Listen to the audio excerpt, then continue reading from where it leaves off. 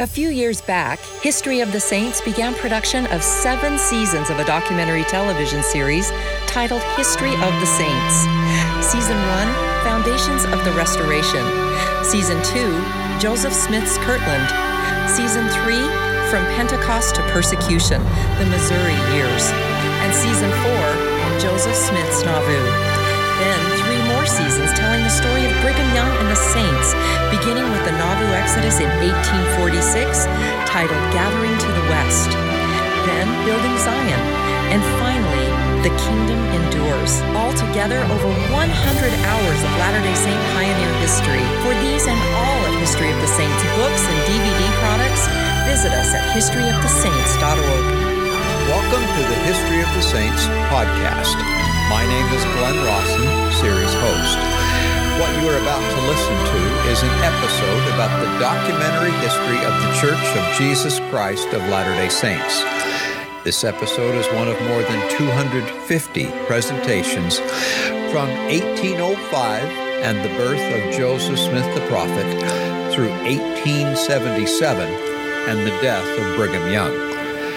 This series interviews some of the finest scholars of our time and presents the latest in historical research and facts as it relates to early Latter-day Saint history. And it comes from the long-running, highly acclaimed television documentary series, History of the Saints.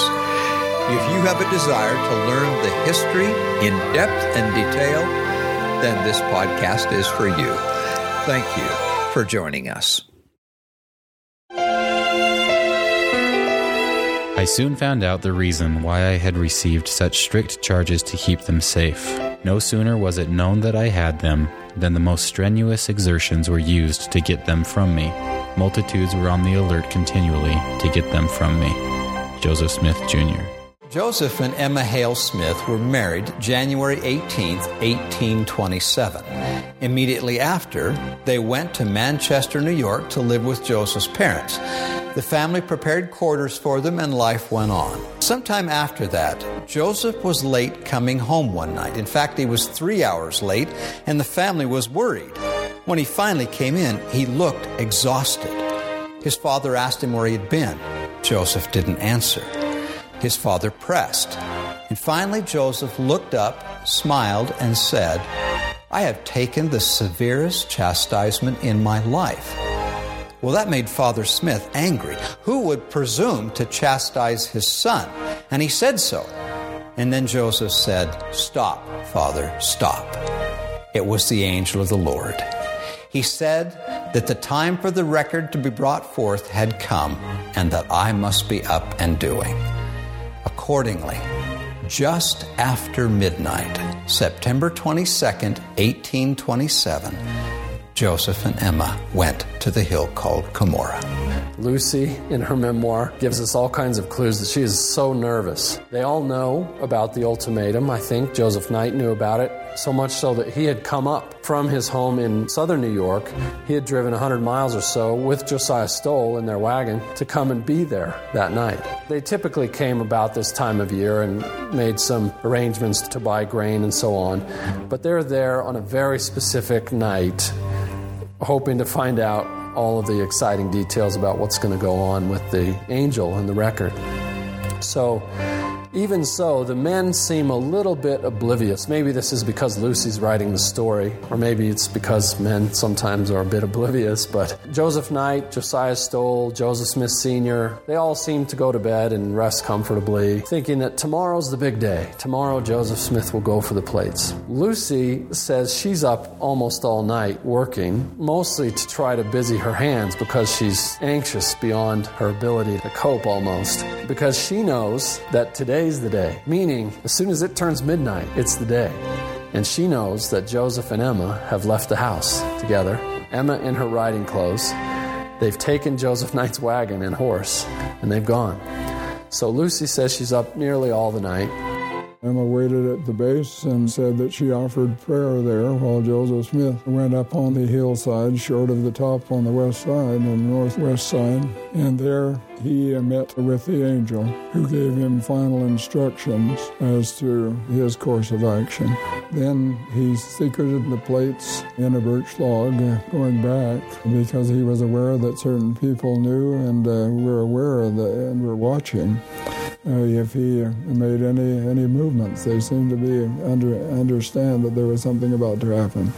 Joseph has the breastplate and what we call the Urim and Thummim, the interpreters, with him that he's covered with a silk cloth. As they go back down, they get into Joseph Knight's carriage and return home. Well, it was customary that time for the man to drive the carriage, which means that Emma would have been holding that breastplate and interpreters on her lap, covered, with the cloth as they go back. She's had this very personal interaction with this as they return to Joseph's parents' home. When night got up before light, he didn't see his wagon, and he was very bothered by it. And Joseph and Emma came after that realization. And Lucy Smith said, we'll search your wagon. We know that where horses go around here. Don't worry about it. And she was very agitated and worried because Joseph and Emma had not returned. So he comes back to the house with nothing to show for it, as far as Lucy can tell just by looking at him. And so she's very upset, and she goes to the back of the house. And her history tells us that Joseph comes after her and says, "Mother, everything's okay. Don't be upset. Look, I've got a key," he says. And he puts into her hands a cloth covering, and she says that she feels it, and through it she can feel these hard objects, triangular-shaped, smooth stones in something like old-fashioned spectacles, she says. So this pair of big glasses with very thick lenses that are the seer stones that Moroni has given to Joseph Smith. And then, according to Joseph Knight's history, Joseph has a little fun. And I think this is indicative of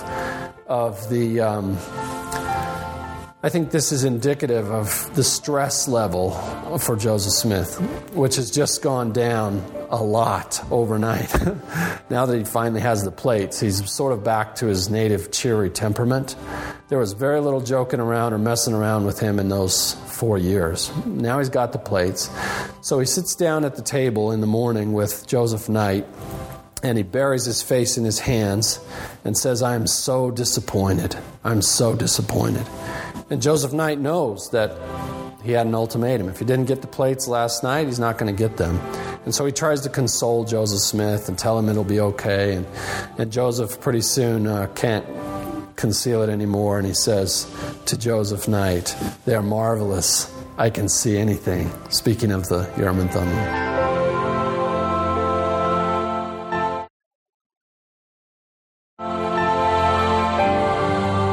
Joseph now has in his possession the gold plates, the breastplate, and the Urim and Thummim. What he doesn't have is a box, something to put the plates in to keep them out of sight. So he goes to Macedon to dig a well to earn money for that box. He had the Urim and Thummim with him, and he discerned that there was a problem. And Joseph Smith Sr. also went over to the Chase farm nearby where some men were gathered and telling how they were going to search the area and find those plates. And he reported that home, and there was consternation. But Lucy tells how calm Emma was. She said to Emma, essentially, "Aren't you excited and worried?" And she said, "I don't think so. If God has called him to have those plates, he's going to support him and protect those plates." And the family decided that they wanted to send Emma to Joseph over to the next town, which would be about 5 miles away. Joseph kept the Urim and Thummim consistently about his person, and he could by this means ascertain at any moment whether the plates were in danger. Having just looked into them before Emma got there, he perceived her coming and came up out of the well and met her. When she informed him of the situation, he told her that the record was perfectly safe for the present. However, he concluded to go home with her and told Wells that his business at home made it necessary for him to return. Lucy Mack Smith.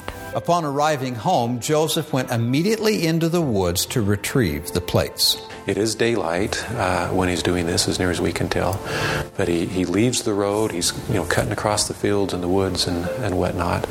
But 3 times he is attacked. Somebody trying to get the plates as he's bringing them home. And he fights them off, hits the last guy so hard that he dislocates his thumb, finally gets to the house, panting and dripping sweat and exhausted.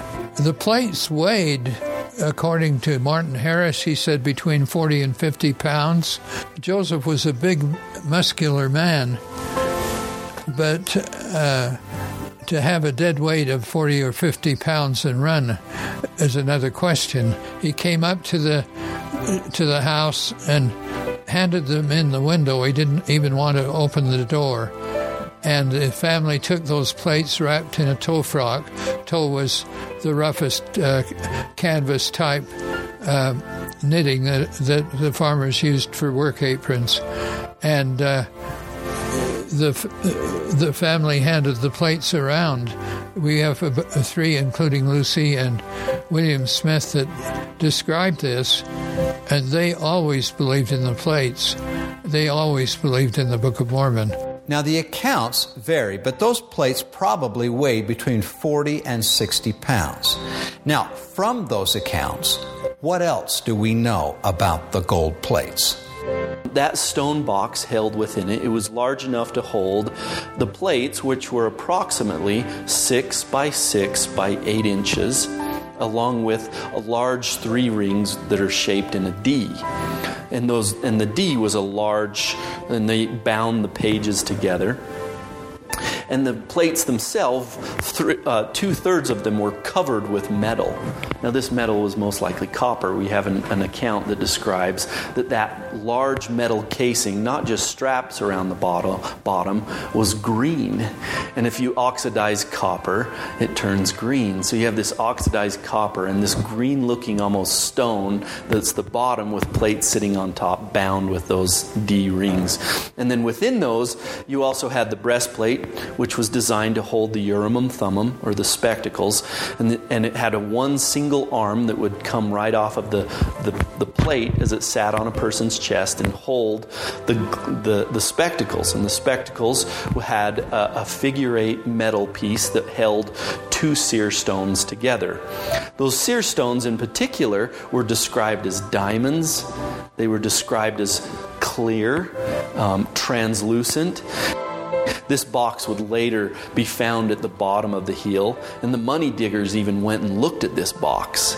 David Whitmer explained that he was convinced that the plates were real before he ever even met Joseph Smith, because he went and spoke with the money diggers. And the money diggers had actually gone to the hill and found that box, and they knew the box existed. And this was a testimony to Minnie and Palmyra that Joseph Smith had the gold plates, and the gold plates existed. This is an interesting fact. Many people would argue for the rest of Joseph's life and through the 19th century and even today that the gold plates did not exist, and that he was an imposter. He was a faker. Where in fact the earliest known accounts from Palmyra residents had no question whether the plates existed. They knew they existed because they had seen this very intricate stone box that Joseph Smith finally pulled that boulder off and saw inside of that box that Moroni had created.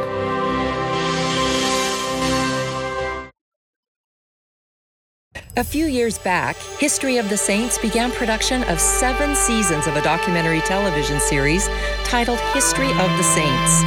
Season 1, Foundations of the Restoration. Season 2, Joseph Smith's Kirtland. Season 3, From Pentecost to Persecution, the Missouri Years. And Season 4, Joseph Smith's Nauvoo. Then 3 more seasons telling the story of Brigham Young and the Saints, beginning with the Nauvoo Exodus in 1846, titled Gathering to the West. Then Building Zion. And finally, the The Kingdom Endures. Altogether, over 100 hours of Latter-day Saint pioneer history. For these and all of History of the Saints books and DVD products, visit us at historyofthesaints.org.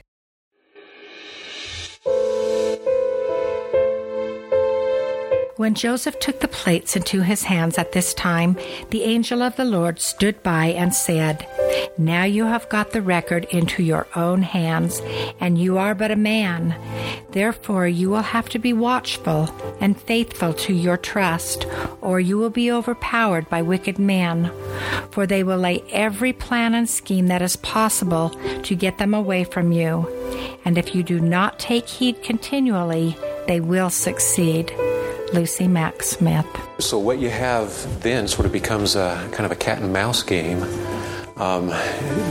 This is September, early October, and he's got the plates at home, but absolutely no peace and quiet in which to translate them. His whole energy regarding the plates is just keeping them safe. Hides them in various places. We've got, great accounts where they're under the hearth for a time. When they get discovered there, he hides them under some flax in a little loft across the road, and that area gets ransacked, and it's just one thing after another. And ultimately, he ends up getting shot at.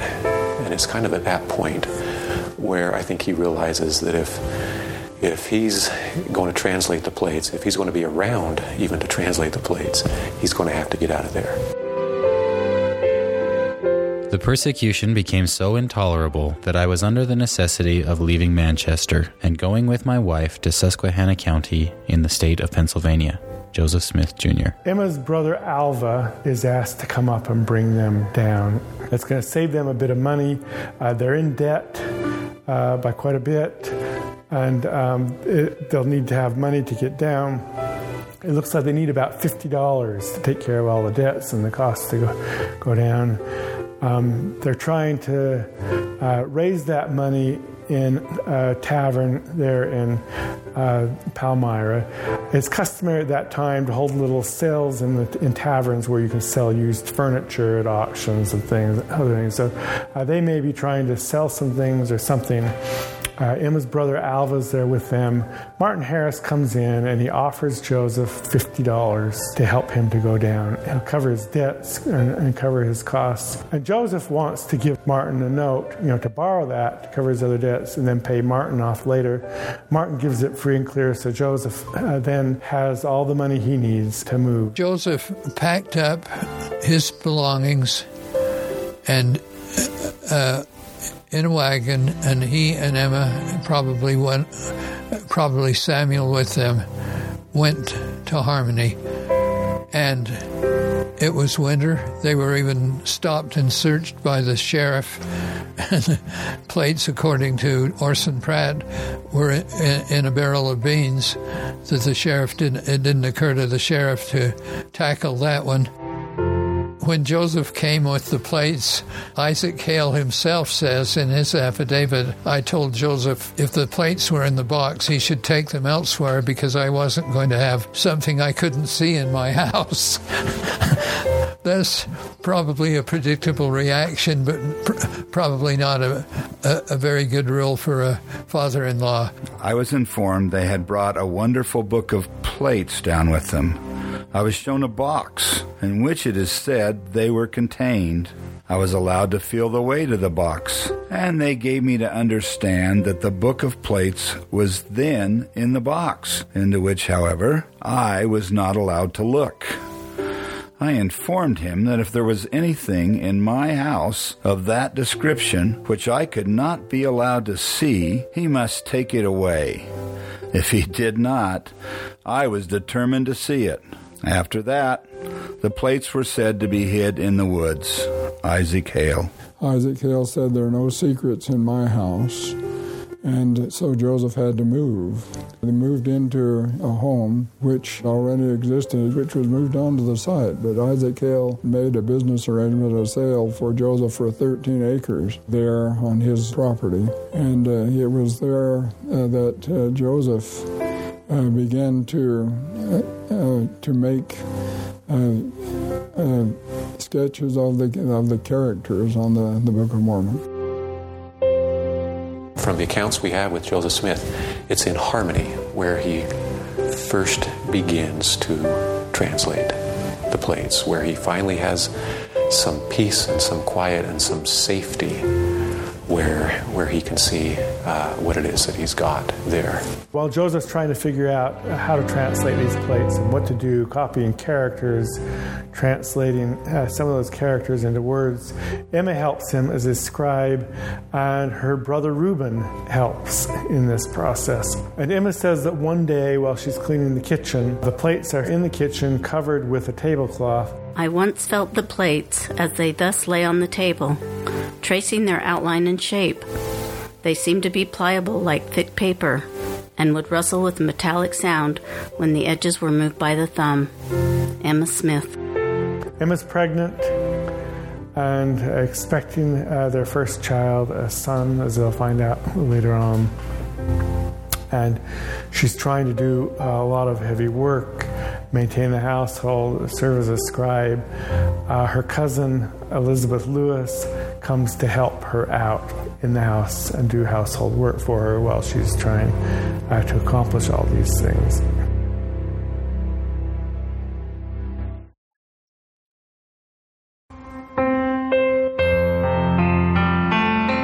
It was February 1828 when Martin Harris came from New York to Harmony to meet Joseph.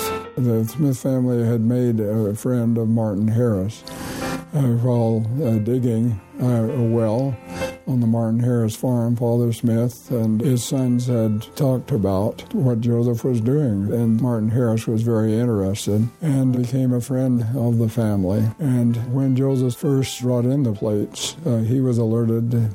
Joseph sent Mother Smith to talk to him, and he came over and talked to Joseph. And while Joseph was away, interviewed the family to see if they were all telling the same story, which they were. The Lord appeared unto him in a vision, and shewed unto him his marvelous work which he was about to do. And he immediately came to Susquehanna, and said the Lord had shown him that he must go to New York City with some of the characters. So we proceeded to copy some of them, and he took his journey to the eastern cities, and to the learned Joseph Smith, Jr. We assume that he took a stagecoach, because that's probably how they rode in the wintertime. Or sleighs in some of the byways and travelways of upstate New York, and will embark upon a most fascinating expedition to the east. And we're going to stop off at where most stagecoaches did stop off on their travels from Palmyra down to New York, and that was going to be at Albany, the state capital. Now, this we have learned from research that we've recently completed, that Martin Harris will visit at least 3 linguists, what I'm calling wise men of the East. And that is where we begin in our next episode, Martin Harris and the 3 wise men of the East. I'm Glenn Rawson, and we'll see you then. Thank you for listening. If you would like more information on what you have listened to, please go to historyofthesaints.org. The History of the Saints team that produced this podcast has also produced numerous books and full-length documentaries on early Latter-day Saint church history and the key figures that made that history. Thank you for joining us, and we'll see you next time. This podcast of History of the Saints has been produced by Dennis Lyman and Glenn Rawson. History of the Saints is a 501c3 nonprofit organization.